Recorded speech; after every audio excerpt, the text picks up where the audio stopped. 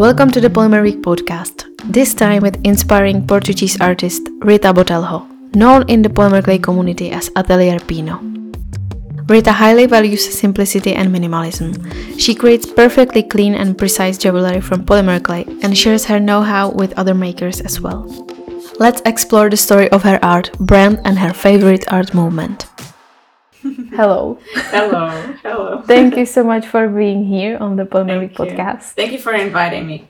You know, I have to say that we kind of chose the same outfit for today. So. I must say I picked the same shirt as the one you actually have in the article. The photo of the article, so it's the same. And I thought I should, it's Pino, it's all about color, so I should be very coordinated. Yeah, we shall say that in the current issue of the Polymer Week magazine, we have an article about you. Mm-hmm. And I would like to thank you for sharing your story with us in this way. But I would like to talk more in details in this podcast episode, and we will see which kind of topics we will talk about. But I would like to start about your career as a product designer. Can you tell us more about that, and maybe what was your experience like in this industry? Yes. So first of all, I did the product design bachelor in Lisbon. I'm from Portugal, by the way, for who doesn't know it. And after I finished my bachelor in product design in Lisbon University in the fine arts, I decided to apply for kind of a scholarship work. It was somewhere in between.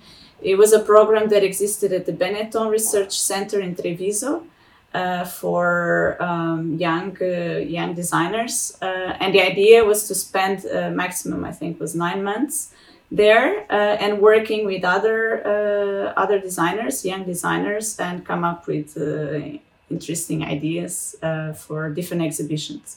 So I applied for that, and I was accepted, and that was my first experience abroad working as a product designer. It was in Italy. And then I thought I would like to go further into the topic of crafts, and I wanted to make a master, so I started to think about it, and I decided to go to ECAL in Switzerland. It's a very good school for design, but at the same time, when I was applying for ECAL, at the same time I actually got another scholarship, another opportunity. Back then was like incredible opportunity from the European Union to do a professional internship abroad, and I could pick any country in the world. So I didn't want to miss a chance. And while I was in Italy, I actually met the owner of a Japanese product design company in Kyoto. And I talked with him, and I introduced myself, and I showed portfolio. He was very interested, but it's very expensive to travel to Kyoto and to live there, and I was just not so ready. But he was, okay, if you want, you can join, and we'll see. I was like, okay, it's not like that because you need money to do that. So I had the idea on the back of my head. And when I went back to Portugal, I got this scholarship, and I asked him, okay, now I have this scholarship, can I go and do the professional internship with you? And he accepted. So I went to Japan to work in a very small product design studio in Kyoto. And it was an incredible experience. I was the only foreigner there. They were all Japanese. And I really love it. First, I was treated like a princess because, I was the only foreigner, and I was just different. I was very well treated. I was not, people would say like, oh, working in Japan, it's so hard because of the work culture there. It is hard for them, but honestly, I was not like that. I had like a strict schedule. I was not overworking, and it was sponsored by this internship, so he couldn't say, yeah, you have to work really hard because we pay you a lot. No, that was not like that. And do you feel that the Japanese culture influenced you in some way? Totally. I was really passionate, and I had the opportunity to visit some crafts studio. ceramic and textiles. And then I really started to admire perfection in crafts. You know, Japanese crafts, it's all about perfectionism. And people who are craft people, they work all their lives to learn, to know a technique. You know, sometimes just one technique, and they become so good at it. And it's really like, it's very valuable. You know what the craft skills are very valuable in Japan. And I didn't find so valuable like in Portugal. In Portugal, things are made like fast, quick, cheap. You know what I mean? And I always felt like I was not so into that kind of style of working. And I was totally crazy for Japanese way of working, like spending hours and hours making like a teapot that it's perfectly done. And I mean, and I heard stories that are unbelievable, like masters of teapots, that there's a master who makes just teapots, that after days and days of working in a teapot, then broke the teapot because there was a little mistake, you know. And you hear these things, I mean, it's like almost a joke, but it's really true. Japanese crafts are just pure perfection. And of course, I was influenced by that. And I started to value more the profession, you know, being a craftsperson and the value that you have to add to it. And also, like, the way I talk about my work to my clients and to the patrons that I have, it's all about that. It's all about, like, you have to give value to the time, to your skill set. You have to give value to your to your time, because basically just with time we can create perfect pieces, right? If you're in a rush, it's not going to be good, good. So if the goal for me is to create quality pieces, like very perfect, and there must be a value that has to be connected with that, and people should understand that. Like I understood when I was in Japan, you know, I understood because I saw how they do, and the time and the effort, the dedication they take to make a teapot. And then you say, wow, this is like precious, you know, it's amazing. So for sure, I was very influenced by that way of working with crafts. And also by the style. Japanese crafts are very minimalistic, and not all. You have the opposite. You have like very, very crafty, and then you have like super minimal designs. But I was always naturally attracted by the minimalism of the Japanese crafts, especially in product design. Would you say that the mindset that you have been talking about, the way of creating something for hours or months to bring it to the finest details and maximum quality, would you say that you were successful in carrying that in your mind back to Portugal where you live and create? When I came back, not immediately, because I was still a product designer. And then when I came back, I actually decided I'm going back to ECAL, because I didn't apply to ECAL. I didn't have the chance before. So now I'm going to ECAL. ECAL was known to be also a very high quality school for design. So I was like, okay, this is the place to be right now. And there I also learned how to be a perfectionist in terms of design. You know, like the practice of designs, the standards are really high at ECAL. So basically the mixture of the perfectionism, the minimalism that I saw in Japan, there I also saw at ECAL in Switzerland. And after all that, I end up working as a jewelry designer by chance, to be honest. It was totally by chance. And I fell in love for it. And then I apply all these philosophies that I learned in Japan and in Switzerland. You know, the perfectionism, the originality, the precision of the work. I try to. But when you work for someone else, it's hard to show that, but that has been always part of the way that I work. Even as a freelancer, I was doing that. But sometimes it's difficult because you have to put a price on your time. And most of the times as a freelancer, you're not so valued for that. You know what I mean? It's hard to communicate to your company that the time that you need to make a project, it's really necessary, because the tendency for most of the companies is to want fast and cheap projects, right? And that's a struggle as a freelance designer, to communicate how valuable your work is. But I tried.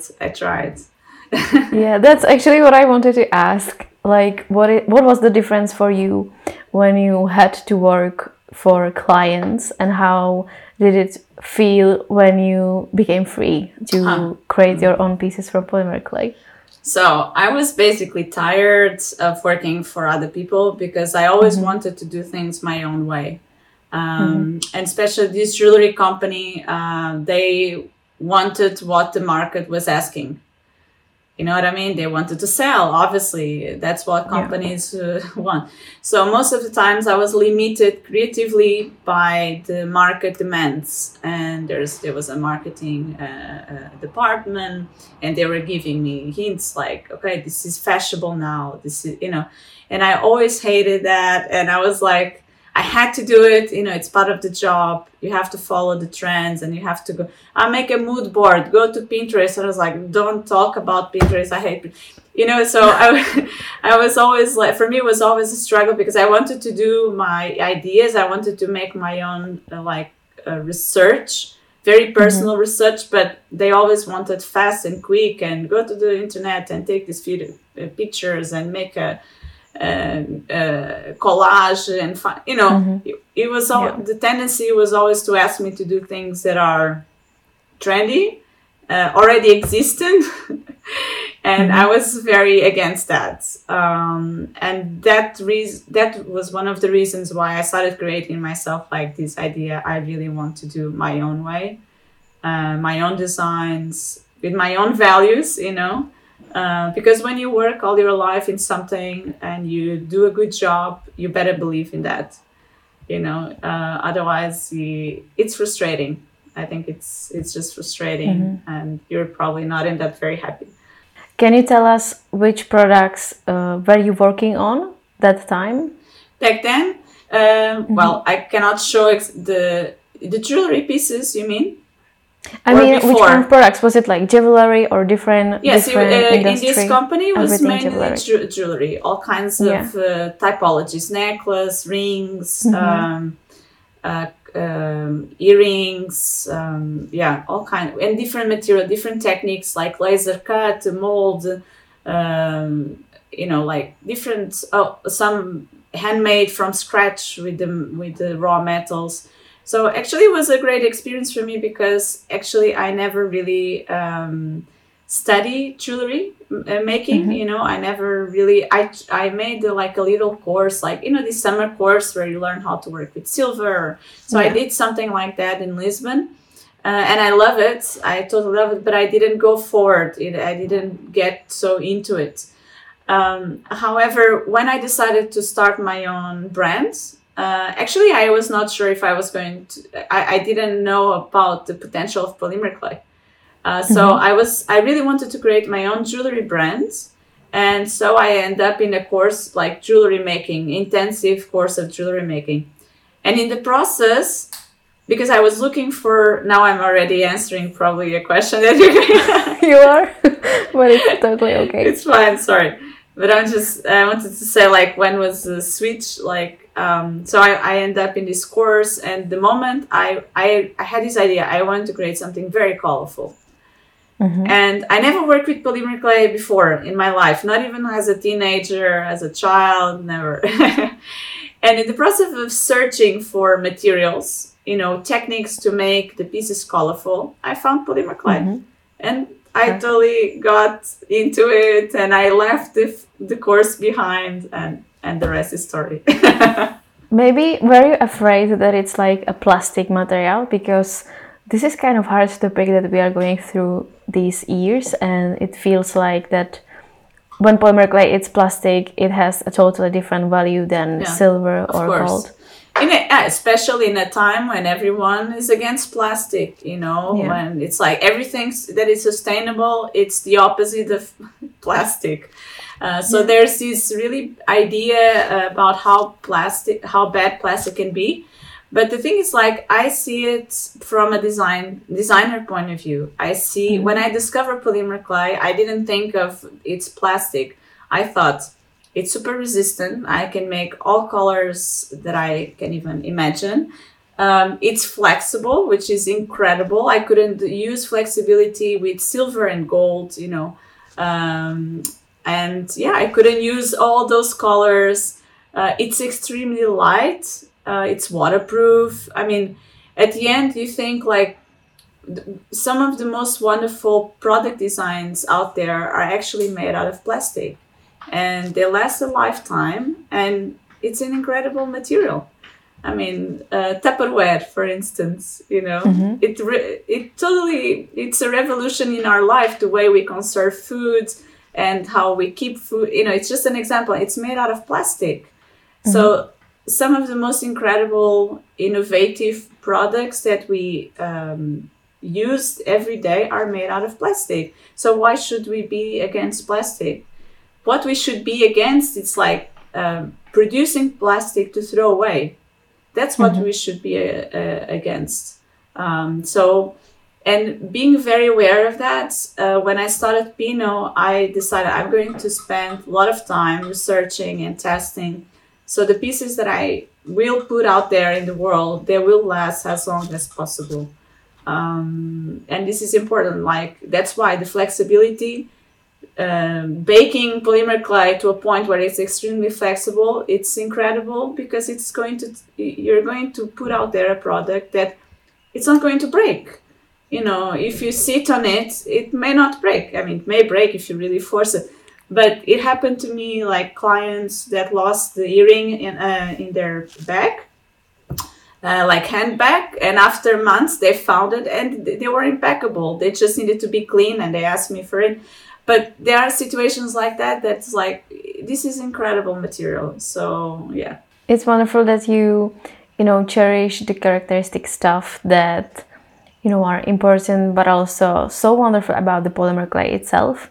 But there is always a question what to do with the scrap clay. Yeah. So what are your tips and tricks for using the scrap materials in polymer? So first, at the beginning, of course, and because I'm a perfectionist, I had a lot of leftovers.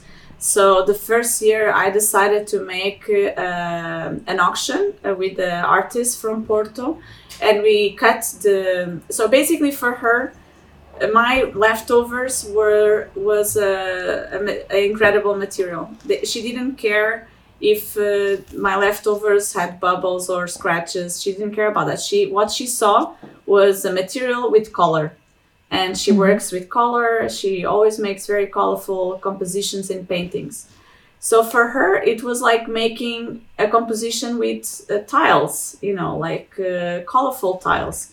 So I challenged her because I thought, for her, this is not garbage. This is a great material.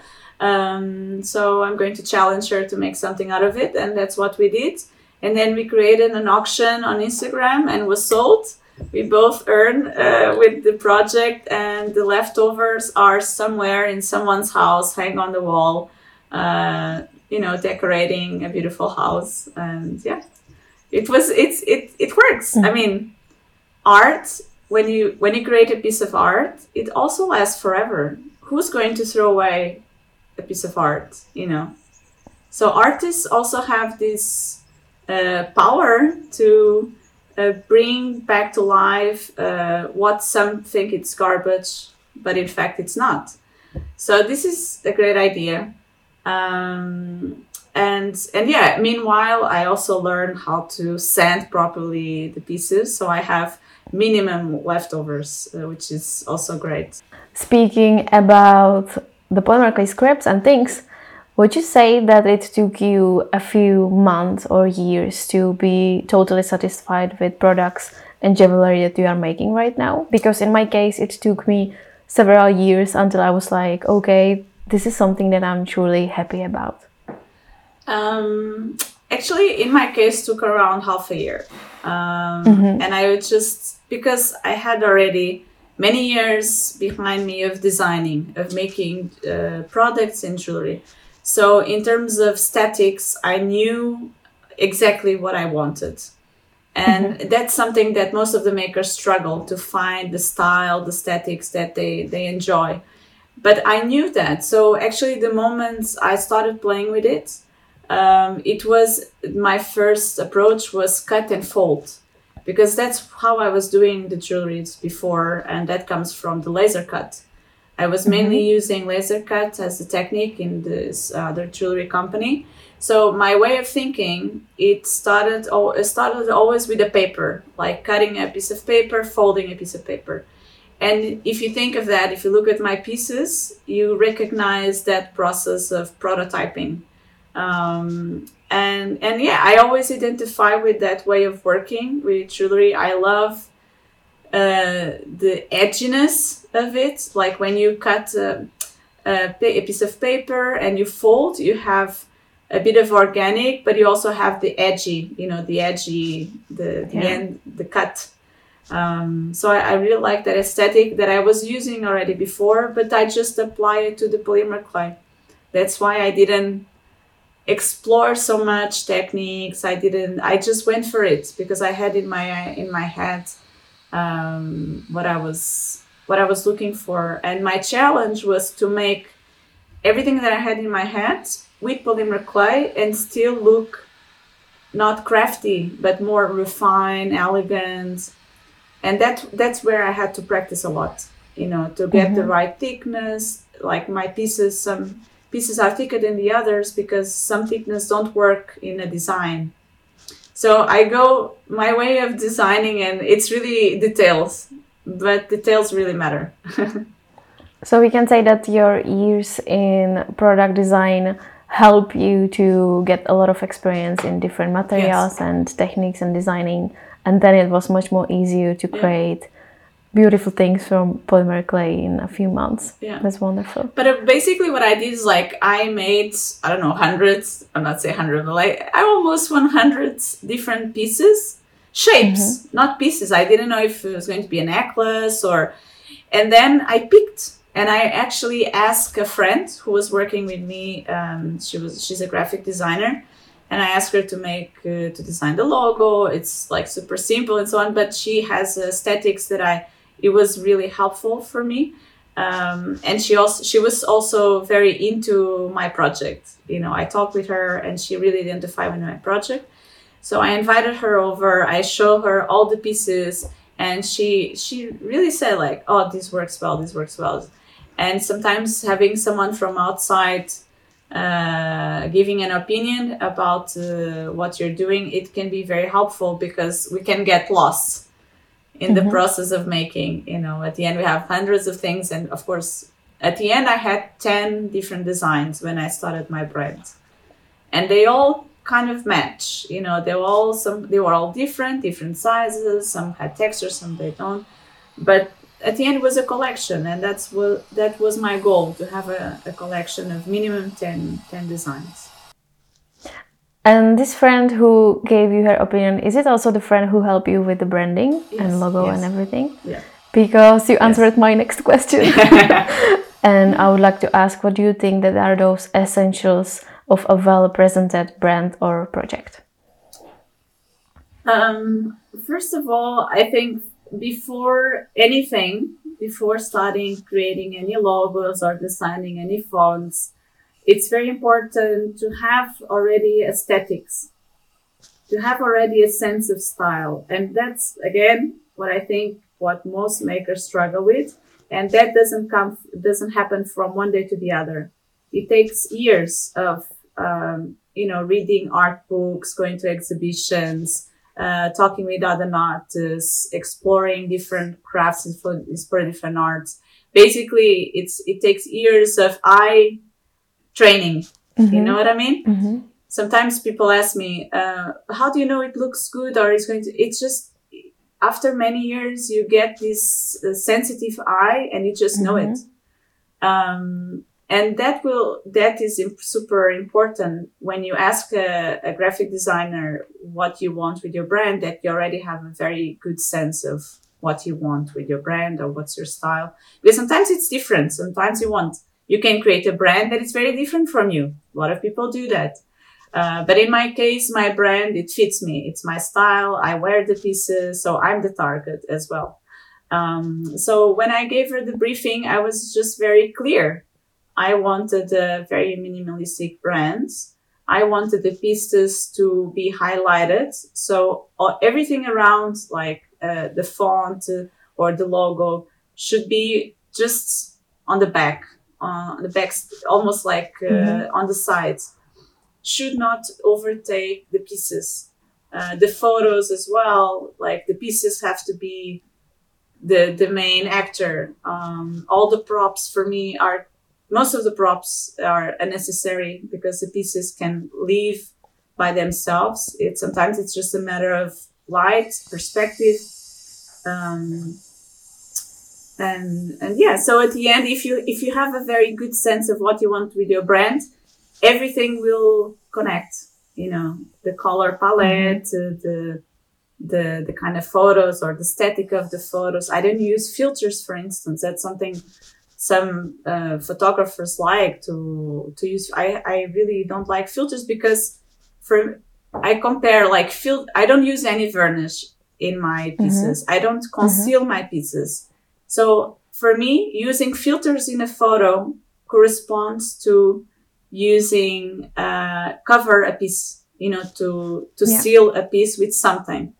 So I try to be cohesive in these things, I want things to be shown naturally, I also don't use makeup. I don't want the models that photograph for me use much makeup. It just doesn't fit me, So that's why, like, once you have like some rules, then you can apply them to everything.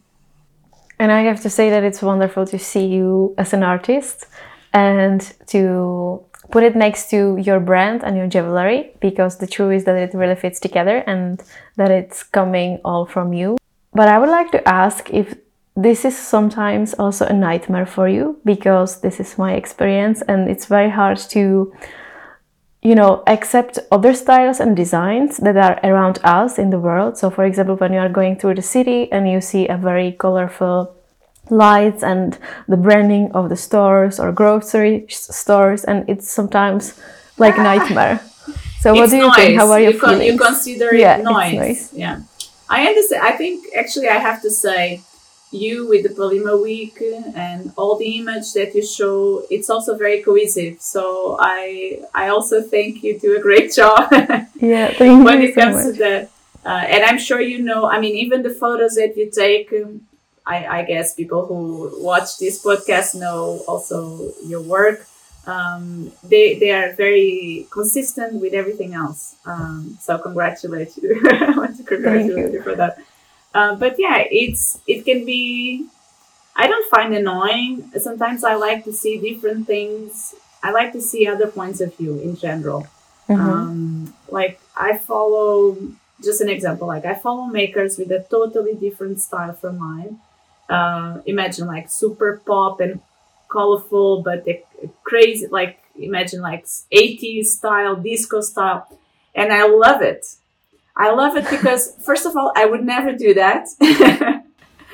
And I love to see brand, you can do that very well. And I love to see that when a brand has a specific style and the photos and the pieces, everything match together. I really love that. If it's too much, because at the end, all styles need some kind of balance. A piece, like you have a jewelry brand that it's very pop and like crazy. If you don't have a sense of balance, you don't even see the pieces. It's just colors and lines and everything and lights. So if the brand is well done, or even like you're talking about the store, if the store is the brand behind it's well done, it should be balanced. If it's not balanced, I get crazy. Yes. Yeah. The music, it's part of the branding. The music is too loud. The smell is too strong. I'm super sensitive to smells. I have a really hard time to get in like perfume shops and soap shops. And that for me, it's like, okay, no, I cannot get in here. So at the end, as long as it's inclusive, allows everyone to appreciate or to read what they want to communicate. I'm okay with that. And I actually like to see different styles. So in my Patreon, imagine I have like hundreds of makers with very different styles. Of course, the tendency is because they are there, it's because they also like my style and so on. But I love to see when a maker can really push forward, and you can see a bit like what you're saying to me. You can see there's a reflection of the person behind the brand in the pieces, in the photos, and that's amazing. I think that's I'm very happy when that happens. This is also wonderful about the polymer clay, because we all start from the very same block of clay, and then suddenly the results are totally different depending on the artist and the place he or she lives in, and the things around, and the inspiration and things we would like to say through our art. So are there any makers in polymer clay community that we can say are also your inspiration, or maybe do you prefer to take or look for inspiration in different industry? I don't take inspiration from the designs. I don't take inspiration from the pieces, but I take inspiration from the branding. And when I mean inspiration is example. So for instance, there's this designer, Gabriela, her brand is Hello Zephyr. She's in France. She's Brazilian, but she's in France. I always loved her brand. My brand is very different, very, very different from her. But I always connected with her, and we talk often because she has this strong storytelling. She has a very strong story behind the brand. All the pieces, they are so cohesive with her storytelling. She was actually a journalist in the past, which is very cohesive with the strong storytelling. And I'm inspired by people like her, because I think storytelling is super important for a brand. It gives soul to an object. If you have a story behind an object, you have an animated object that gives life to it. So in a way, I also got inspired by her. I created my own in that way. I created my own storytelling. My storytelling, it's not hers. It's just, so I often get inspired by artists and designers for specific aspects,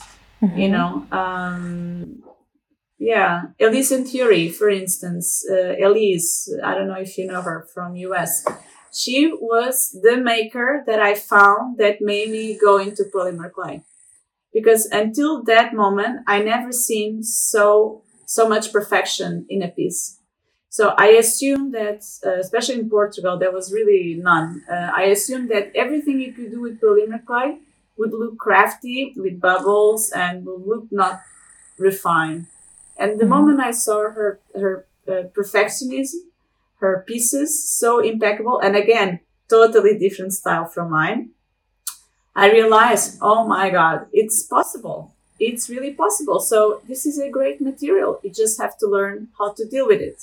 You'll have to learn the techniques, and at the end you have perfect pieces. So again, I was influenced by her perfectionism. And that's in the polymer clay community. That's how I take inspiration from. It's like aspects.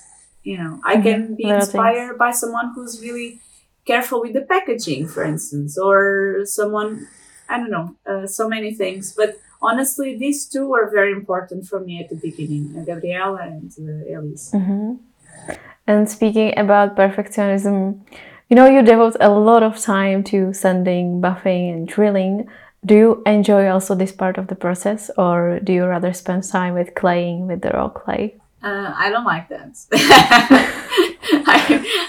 I really don't like that. So my goal is to avoid that. Actually, it's to condition the clay and to press the clay in a way that I don't have any bubbles at the ends.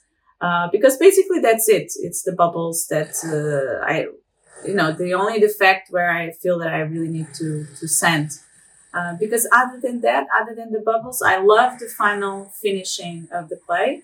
Most of my pieces, I would say right now, maybe 85% of the pieces, they don't have any sanding. Basically what I do, it's the edges. I sand the edges always with the Dremel. But for me, a perfect piece is a piece where I don't touch the surface. So you get this satinated finishing. It's not glossy, it's not matte. For me, that's like the most beautiful finishing on earth.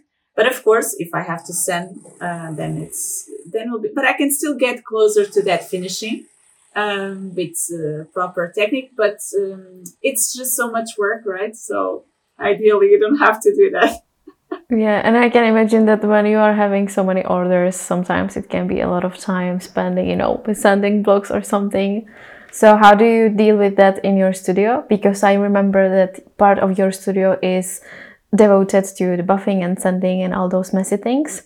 And the second part is behind for others, me, right? There. In the desk where I am now, it's where there's the tiles and the clay machine. That's where I deal with the raw clay.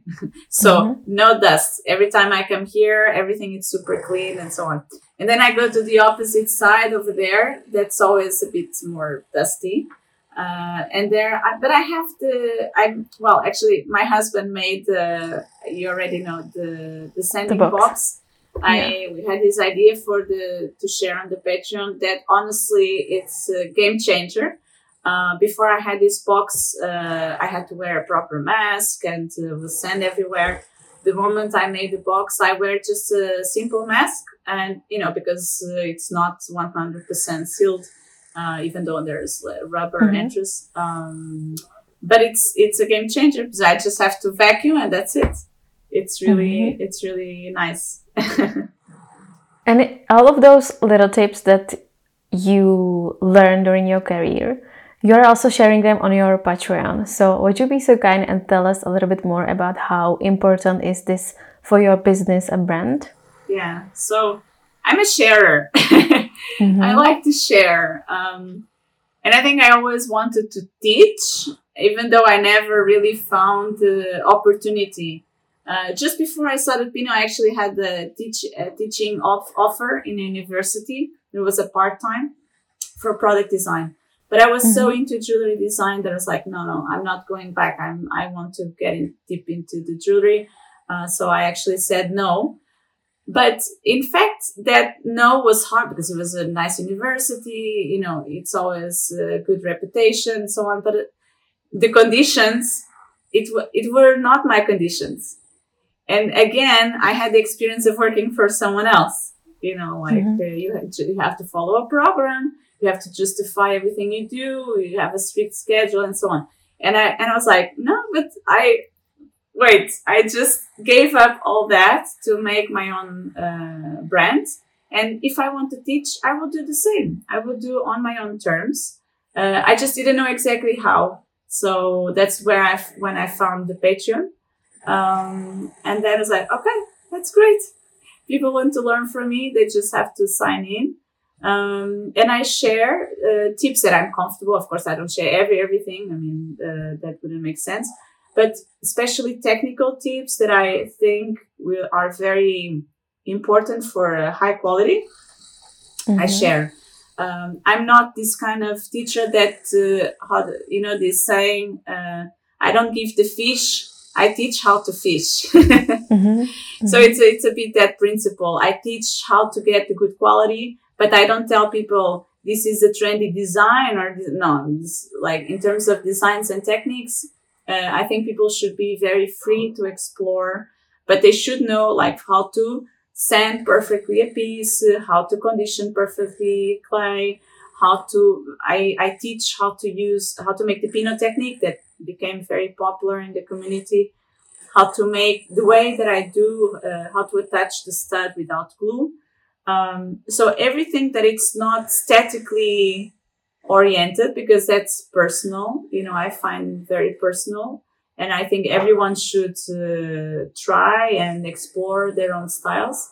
Everything else I share. And I don't share just that. I also share like my ideas about, for instance, pricing pieces, or my ideas about copies, my ideas about branding, ideas that I think will help makers, especially if they are starting their business. Mm-hmm. And when it comes to your business, are you open to talk about how important is it in your, money making? Can we say it like that? Yes. Because I know that you are having own brand for jewelry designs that you sell and the Patreon. So are those two things working for you to be able to be a free artist with total freedom, working for yourself? Actually, this is a tip that I think is really great for any kind of artist, to have two money makers. Because like I sell mainly earrings. Earrings, it's not, or I sell more a bracelet, but it's not an essential thing. It's not an essential goods. It's a luxury. You don't need. It's not like a food or sleep. And especially when we are in a crisis, people are not buying jewelry. So you have to compensate a possible lack of sales with something else. And the way that I do that, it's not that I plan that, to be honest, but in fact, the way that I do it, it's with teaching. So the Patreon compensates financially when I don't get enough money from sales. And it's really amazing because it gives me the luxury, if the fact that I have this resource give me the luxury to really do things at my own pace, the way that I want. Otherwise I would be another jewelry brand making commercial things and trendy things. Because at the end of the day, you have to sell to pay your bills. And that's the concept behind the jewelry brand where I was working before.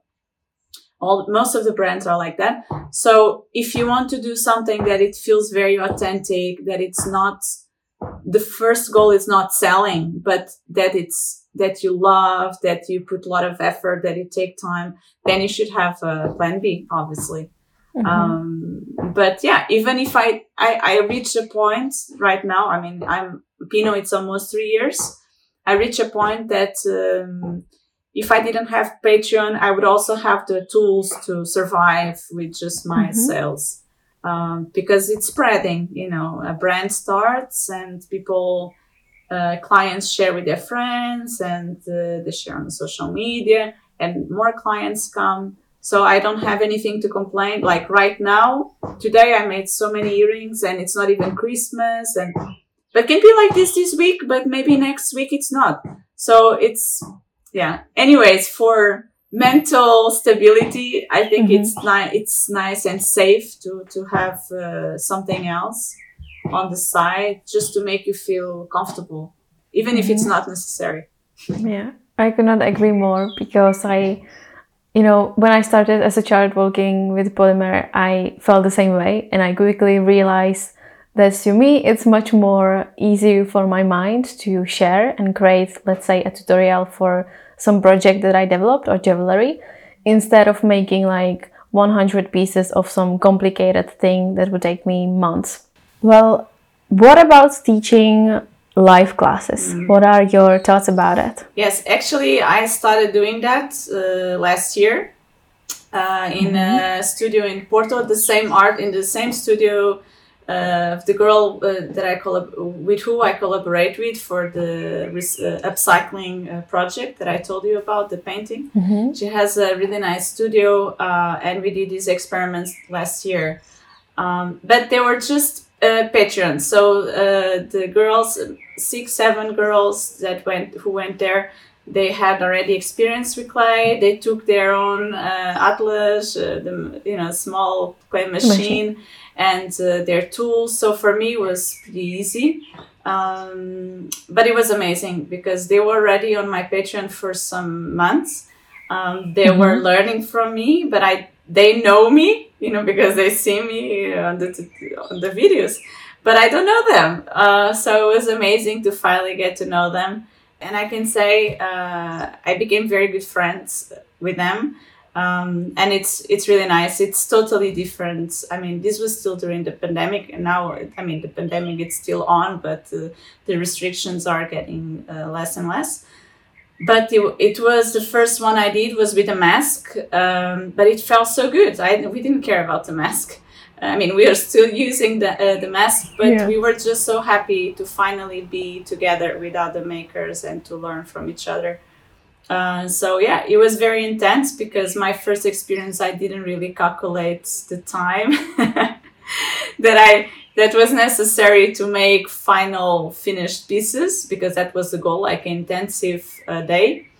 And there were 6, 7 even, and it were just too much. But now with time, I made it more perfect, like the system, the time, and the materials and everything. So every time I make workshops, it gets better and better. The last one I did there were no masks, so it was even better. I have a hard time to, you talking for hours and hours with the mask. It's quite difficult. It's uncomfortable. Teachers do that, which is incredible. But I felt happy that I didn't have to wear the mask. And it was really nice. I did this time 3 days, whole day.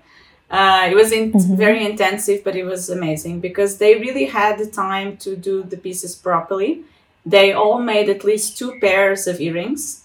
And at the end, we had time for a photo shooting, which is always great because, the image, when you make your pieces, but you don't have a good photo of it, it's different, I think good pieces deserve good photos. And that's also something I want to teach them. It happens, and I follow lots of accounts, like makers have beautiful pieces, but they just don't know how to take good photos. And how are they going to communicate if the clients cannot see the pieces in reality? I mean, the photos, I don't agree with filters, with photoshopping. I think the photos has to be as realistic as possible, that they have to be well taken with a good light, so the colors are realistic. And this is also something I introduced on the last workshop, and I will continue. So at the end of June, it's the 3rd round of workshops that I'm doing in the same place. And this time with your collaboration, because they will all get happy about it. They will all get your magazine, and I think it's great because the first time I saw your magazine, I didn't know it, and I was really impressed. There's so many incredible tutorials and artists that I never heard of. Some are not even on Instagram, and the Instagram culture, we end up always seeing the same things. And it's really your magazine. It's great to see other artists who are doing incredible things in parts of the world that we don't even imagine. Thank you. Thank you. That's actually a goal, to kind of connect people who didn't know about themselves before. And maybe you say that actually, that on the Instagram we see a lot of, if I may say, similar things going on, and earring makers, and it's kind of nice to, I'm always happy to find different artists as you are on the Instagram or Reels or anywhere on social media, and connect them to the polymer clay community that is already here, existed for years. And, with your classes and the teaching and the way you are doing on your social media as well, you are helping to that. So I'm very happy that there is actually someone who is telling to the ladies mostly what they should do to create their jewelry to look perfect, and the buffing and sanding. And in the end, when you tell them more about the photography and everything, they kind of get a full package. So it's wonderful that they can learn all of that. So that's why I had to stretch. It's more hours, but less people. I have maximum 5 participants, but it works very well. And this time I will have 3 clay machines. I will have all the tools for everyone. So no one has to really share anything. Dremel for each. So it's also, I don't have a school. I do this just once in a while. But I realize that it's an investment. These things don't go bad. So I decided this time I'm going to buy more materials, so everyone has more time and they don't really have to share materials, and they just focus on the design and to have beautiful pieces at the end of the workshop. Beautiful. What about teaching abroad? Do you have any kind of dream like that? Actually, I must say, I always wonder about your workshops that you did in the past. I was like, this is like the mecca of polymer clay. You managed to invite like these incredible makers, and you managed to get together people from all over the world. I honestly... Do you mean with the Polymer Week event? I didn't know you before when you were doing that. I got to know you after that. So I actually would love to see you organizing something. I would love you to come. Yes, I will go. Yeah, the question is, I don't know how to do that right now, because I feel like that we have no idea what will happen even tomorrow. Of course. So it's kind of crazy to plan that right now. I know. And I would love to do that next year, but... This is something you have to plan like almost 1 year in advance, no? Yeah, usually 1 year. Yeah, sometimes we had less time. And, the funny thing is that when we did our last Polymer Week event, it's kind of a family thing, because my whole family is coming, everyone is helping. Oh, that's but amazing. when we were leaving the event after like 5 days, everyone was so exhausted, like totally, we were like dying in the car in total hot weather. My brother was crying, everything was crazy, and I was like, okay, let's take a break and let's do nothing this year. And what actually happened was that then COVID started. Okay. So I was actually, now I'm very thankful for that, because otherwise I would plan another event and I would buy the flights and rent the place and everything. You have to pay in advance, and then you are kind of, you don't know what to do. I think right now it's with the world situation, it's very difficult to plan things like this. But it will be amazing, because honestly, what I find in the workshops that I did is that people are eager to get out of the social media, to get out of the screens, just to disconnect totally and be with other people, get together with other people. And that's one of the reasons why I'm doing this, because in fact, it's not for the money. I get more money with the Patreon than with this, but I also need this for my mental health. It's good for me, and I connect with makers here in Portugal that otherwise I would never do. So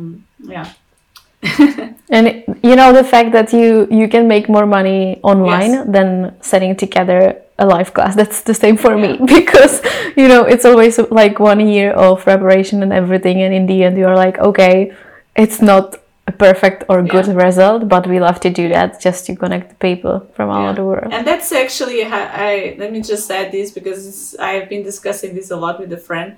We got with COVID, with the lockdowns, we managed to make our work and we got comfortable with that. We can stay at home and we do everything, we pay our bills, and this is dangerous, because it's not healthy. It's not healthy for our sanity. We need to get out, we need to go to the nature, we need to connect with people, we need to get to know other people. Sometimes we think, oh, I know that person. No, you don't know. You know on Instagram. And on Instagram, it's in a way, it's a facade. You don't know if it's true or not. You think it's true, but it's different. When you get to know people, it's a different feeling. That's when you get to know people, not on Instagram. So, and I would always, even though my work depends on social media, Instagram, it's a huge tool for me, and also the Patreon, I would always motivate people just to go out, disconnect, because what's the point of doing all that if you're not mentally sane, if you're not happy? So, there must be a balance. And you personally, do you feel, how much time do you need to spend outside to feel good to create something else? I need to go. I need to actually the last 2 weekends I even overdid a little bit. I travel 2 weeks ago. It was my birthday. I went to a spa area, a thermal area not so far from Porto, and I love it. For me, I would just stay there. But then, of course, I have to catch up. But I love to get out, like for short breaks, because then I really feel inspired and gives me energy to do what I love the most. And it happens to me that, for instance, during Christmas season, I'm working. It's like I get all the orders. I basically produce made to order. So depends. It can be very different from one month to the other. But in Christmas, it's always crazy. So I don't have weekends. And there's a point I know this is not good. I know it's going to end. But I cannot push it. And sometimes I just have to stop. I just have to get out of here and stop. So one of the things that I did, because I sell made to order, is that at the beginning of November, I have a limited stock. So I change everything on my website from unlimited to limited. Mm-hmm. And so I control the sales. Even if I sell less, I don't care, because I know how crazy it can be if I have just unlimited. Yeah, I have a tricky question, because I feel, when I hear you speaking about your work and job, I feel that you are happy doing what you love. So how much... Yeah, when you spend your time out of your job and of your work, and when you have a holiday or you are outside, are you eager to come back and to continue on your vision? Depends. Normally I get inspired. I'm always thinking about work in a way. I take a lot of photos. Now I created this parallel Instagram page. It's Pinot Colors, that I don't think about work, because what I just think is to take photos of color combinations, which I always did. In my cell phone, I have like a huge amount of photos, random photos of colors. And that's somehow connected with my Pinot project, but it's not. It's leisure. But yeah, I try to do other things that I like to do. But always in the back of my head, it's always there. It's always there. So in a way, I feel that I'm never 100% on vacations. I think, not sure if that ever happened. Yeah. I mean, when I go to this thermal and someone is making me a massage, maybe I disconnect. But honestly, I always, because I love what I do. So it's not something that I do it on purpose. It's not like, I have to come up with idea, or it's not like that. It's just, I like to take photos. I like to register ideas, things that I think might be useful for Pinot, but it's a pleasure, actually. It's really a pleasure. Sometimes my husband thinks, or is like, you stop working. It's like, I'm not working, but in fact I am. It doesn't feel like that. Yeah. It reminds me the TikTok series of people sharing their work, and they are like, I wanted to quit my job to be free, and now I work 24/7. And I do what I love. So I try to restrain myself a little bit. It's not something that I'm very aware of. And it's not something that I think, how can I say, I honestly cannot put a schedule like that. My job is just from this time to time. I have, every day I have a limitation. My daughter, small daughter, comes home at 6. I have to stop. There's no way. So the daughter is my daughter. It's my alarm. That's wonderful. And then she goes to bed. Until she goes to bed, I cannot be on the cell phone. And in the past, I was kind of unconsciously. And then I realized with my husband, hey, this is not healthy. You have to just attach. We don't want her to see us always with the cell phone answering message. And in fact, the person on the other side can wait a few hours and then I answer afterwards. So I try to restrain myself from answering all the time for my mental health, but also because I don't want to give that example to my daughter. But it's hard. It's hard because it's not about the job. As a person, I hate to leave message unanswered. I hate to leave people hanging, waiting for. But it has nothing to do with the job. It has nothing to do with Pinot. In general, when someone asks me something, I like to answer right away. I like to help right away. So it's just how I am. But the moment becomes a conflict, then I have to restrain myself, and it's enough. It's important to, as you said, your daughter is your limit in definitely. the case. That's something that I'm missing. So one day I will feel like, okay, it's time to, everything switch off and just be with people around. Because otherwise it can get you it's very hard to find the balance between that, because you feel like if I do that right now, I will be free later. But the truth is that it's like a never-ending to-do list of things that you have to go through. Yeah, like this week I didn't work actually because I had these lazy long weekends, these 2 lazy long weekends. I've been catching up with work at night after my daughter goes to bed. And that's okay. It's just this week and then goes back to normal again. Because that's another thing. When I go back on a break, on a long break, my head, when I come back, it's not as fast. You lose the rhythm. Everything takes longer somehow.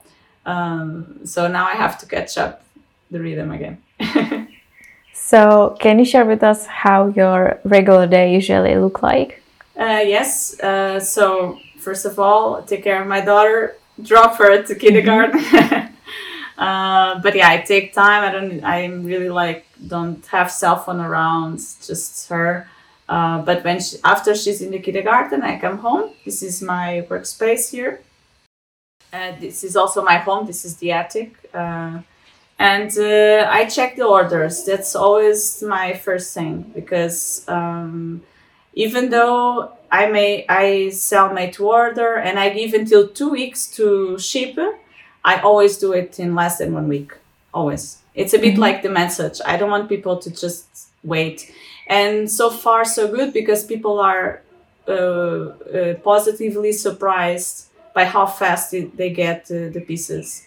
They expect longer, and that they get in half of the time, and they are more happy and they're willing to buy more. I try to, first of all, priorities orders.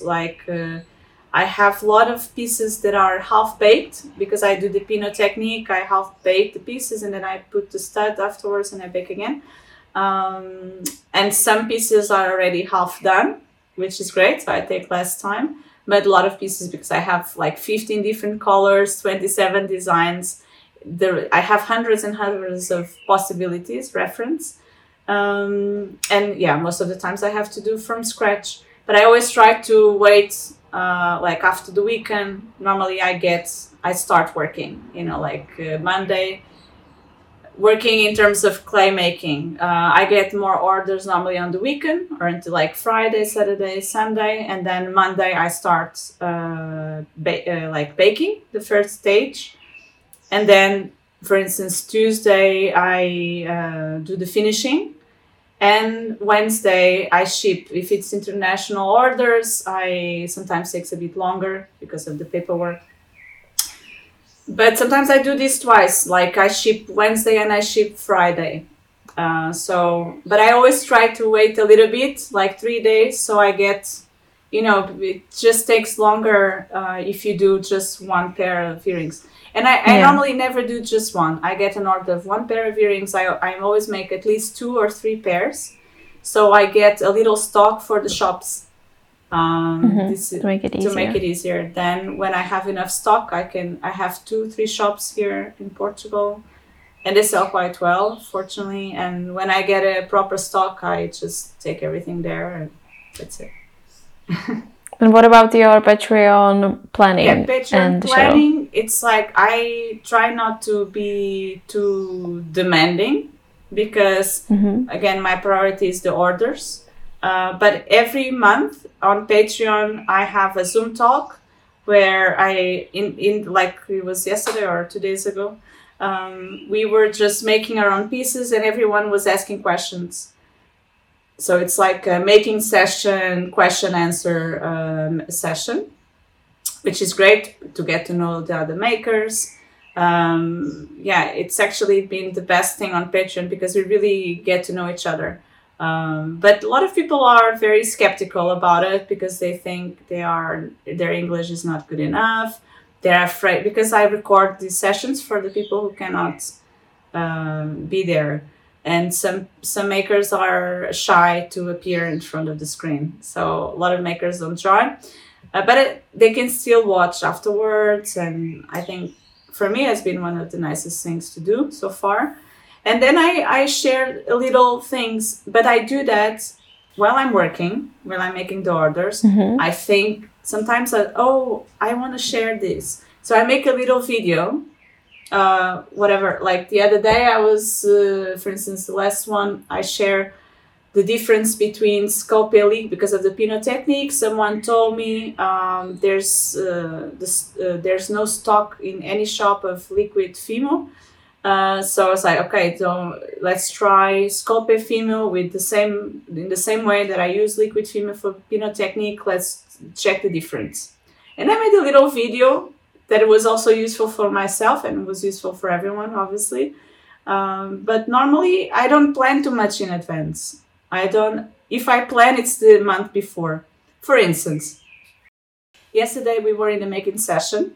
And one of the makers, she's an expert in marketing. She's an expert in Facebook advertisement, which is incredibly useful. Like, I also don't know much about it. And I'm planning to invite her to make a session with me. So I'm going to record a session with her where she's going to explain how to make a proper... First, she's going to talk about her experience and how to make a Facebook ad. This happens a lot on my Patreon. The members of the community share things that they are very good at. It happens because they mention it. Oh, I know about this and about this. Maybe I can also share. So basically, it's a place for a community to grow and to share tips and tricks and to get together. But at the beginning, I had like more hardcore tutorials, more like mixing colors, sanding. Basically, it's all done at this point because as I have Patreon since November 2020. Every month, I uploaded videos. And at the beginning, I was uploading more than one video, more than one tutorial. So when you get in now on my Patreon, you have access to all that. There are like dozens of videos and posts. And basically, if you want to make good polymer clay pieces, it's all there. So I'm in a stage where, okay, the base is there, the basics. Now I'm going to answer to specific questions from the patrons. I try to listen. I always write down every time I get a question because one question from one person can be important for everyone. And also for me, I also learn a lot. And that's one of the reasons why for me it makes a lot of sense to have the Patreon. That's wonderful. Thank you for sharing that with us. Before we end this episode, one last question. What are your plans for this year? Is there something that you can already share with us? 1st of June, I'm going to launch a collaboration with a German fashion designer. This is like in the making since months. It's already done. But because of COVID and blah, blah, blah, the pieces are done. It's just her collection is not, or was not. So there will be a photo shooting because she's launching a collection, a fashion collection, and the earrings were made to match with her collection and with the concept of the threads. But I may not say much. It's a surprise. But it's a piece that I really like and it's quite innovative. And we plan to launch it the 1st of January. Then I have another collaboration that I already worked on, but I have to figure out the mold. It needs a mold. It's going to take more time, but there's no deadline, so I don't know when it's going to happen, but I will have to work on that. And then I have a lot of like things that on my to-do list that are very boring. But I need time. I need to make space to do them. So there's a certain point I just have to stop launching new designs. Because I have already quite a big collection and I have to work on my like I have to get a new computer, have to sort out all the photos that I have of each piece, each color. So, you know, kind of boring things that have to be done, and I'm basically postponing all the time because I always go for the creative part. Yeah, I get that. But it's really important. Also, I want to change my invoice software. I would love to change my website. Not sure if it's going to happen this year because it's just too much work. I may even ask for help for that. Yeah, so I think from this year, I have to force myself to be more focused on the more technical part of the brand, you know, to basically sharp those edges that are still rough, because I was just keep creating, and I left the boring things behind. Yeah.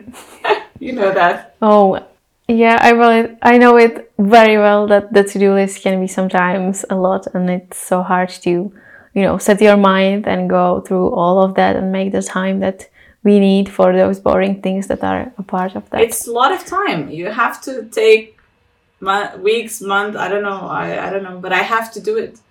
Yeah.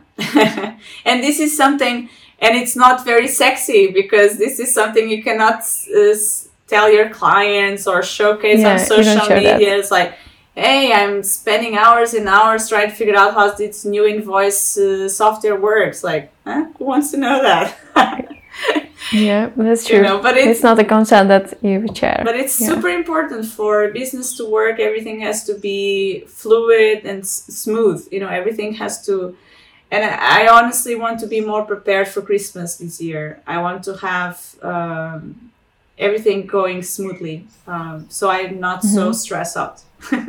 So I'm already thinking of that. I think from July I will be thinking of Christmas, how to make things more agile and easy. So we actually catch up in a good timing, I would say, because it's not Christmas time, and I very appreciate that you created the time to talk with me on Zoom and in the podcast, and thank you for that.